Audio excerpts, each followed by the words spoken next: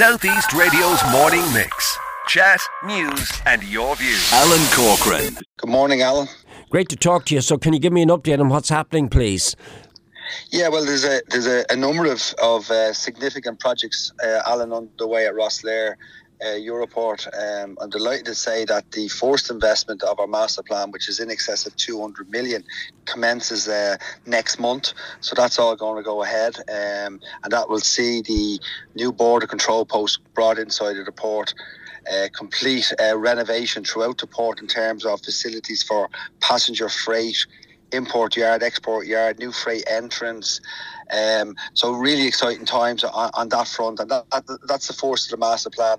And then last week we were delighted to receive a foreshore licence, which is a very significant milestone in regards to our potential to become Ireland's offshore renewable hub. We got the results. We heard the results last week at the first phase of the auctions. The RES auctions results came out last week, and there are certainly a number of projects there that we're very confident that we'll have the infrastructure in the port ready to meet those requirements. And that infrastructure is in excess of a 220 million additional facility at the port, where we're looking to deepen the port, create two new additional berths, and about 50 acres of additional landside space that would be required for the heavy components that would be brought into the port, pre-constructed, and then the installations of those turbines out at seas in those projects that were announced last week. Yeah, because when we heard about these bids going in, there was concern, and maybe you can clarify from your point of view as to why there should be no concern. We heard Wicklow mentioned, we heard Dublin mentioned, we heard parts of the west of Ireland mentioned, and we didn't hear Rosslare mentioned. Can you explain why Rosslare wasn't mentioned in this particular bidding situation?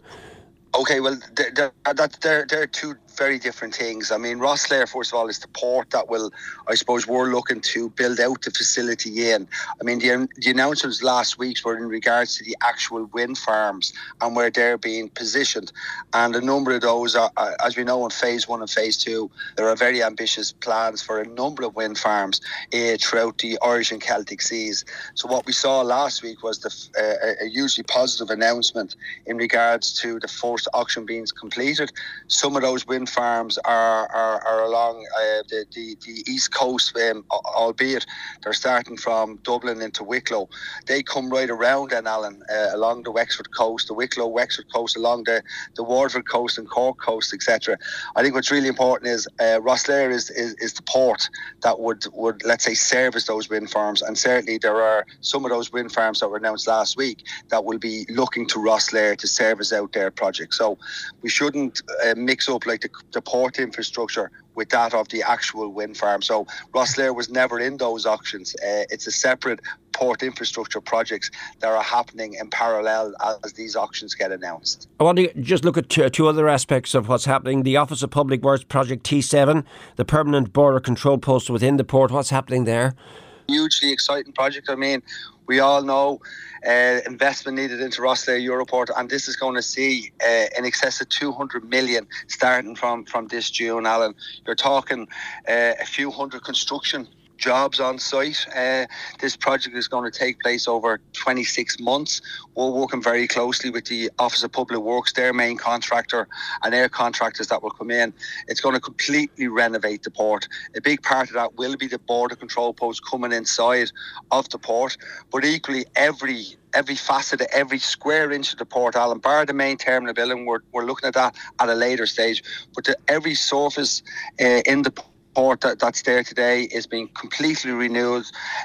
All new security fencing, new lighting, all new facilities for our passengers and our freight at our check-in areas, new freight check-in booths, new passenger check-in booths, a new freight entrance that will link with the rear access road that will take all the trucks away from the village of Kilruban and bring them in a new entrance. So a hugely positive, very ambitious plan. But I'm delighted to say that the physical work people will start to see happening now in June, and that will take a period of 26 months. We're working with all the stakeholders involved in that, our shipping lines, the haulage industry, our passengers, etc., because there's going to be a lot of disruption, Alan, during the many phases of this work. However, we're very confident that the disruption will be kept to a minimum, and we'll keep the port operating very safely and very efficiently. And further information on the Europort access road, this is very important as well, and is discussed quite a lot, particularly in council chambers. What's the position there? Yeah, my understanding is that's going through its final bit of planning, and we would hope to see that opened. Certainly, our expectation is to see that opening towards the end of 24. And that ties in really well, Alan, with our plan inside of the port with our new freight access. So our new freight road and internal roads will literally come up to that point, and we'll be ready then for when the new access road comes in. So, my understanding is that that's going through its final parts of planning, and again, money is already assigned for that project with Wexford County Council and TFI. Really essential spine road into the port, and particularly for the community, Alan, it does mean that the trucks will be taken fully away from Kilran and brought in through that new entrance. Finally, we heard from Grace O'Sullivan MEP. She was part of a 6 MEP delegation from Europe. They were due to visit Rosslare. Did you meet with them yesterday, Glenn? We did, and we brought them through our projects. I think it's fair to say, Alan, they were blown away by the ambitions of Rosslare. Very supportive, hugely excited about the projects that they see, not just of southeast importance, national importance, but also as European importance. I mean, the whole energy focus now, Alan, we know that in the future, Ireland will be a net exporter of wind energy into Europe. And equally, they see the importance of ports like Rosslare being ready to service these very important projects, offshore wind projects. That will not only see the transition of energy for the Irish market, but in time will be a major exporter of that energy into Europe markets as well. The total developments, €350 million into the port and the environs. Are you confident that money is in place or will be in place? Well, Alan, first of all, it's actually going to end up hopefully being more than that. I mean, what we're looking at now is a 220 million ORE project that we're currently well advanced in planning and in discussions around funding on that. So there's a little bit to go on that, but I'm confident Rosslare is an absolutely key port if we are to maximise the opportunities for the state in terms of the offshore renewable energy. But we're not quite there to have everything in place there. We've got to get through planning, Alan, as well. So I'm very conscious of respecting that process while at the same time forging ahead to make sure we're ready for that. What I can tell you is the 200 million project starting in June, that money is already ring fenced for that to happen. The road upgrade, road access into the port, we know that money is secured as well.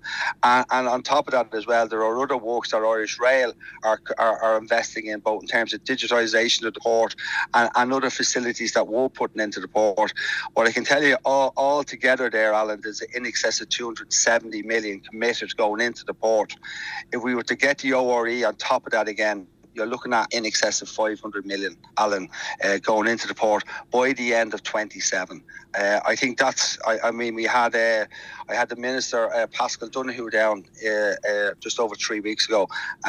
This is probably going to be the biggest projects in the country, just behind the Children's Hospital when that's completed. What's going into Rosslare will be the biggest civil projects I think the state will see in the coming years. Southeast Radio's morning mix. Chat, news and your views.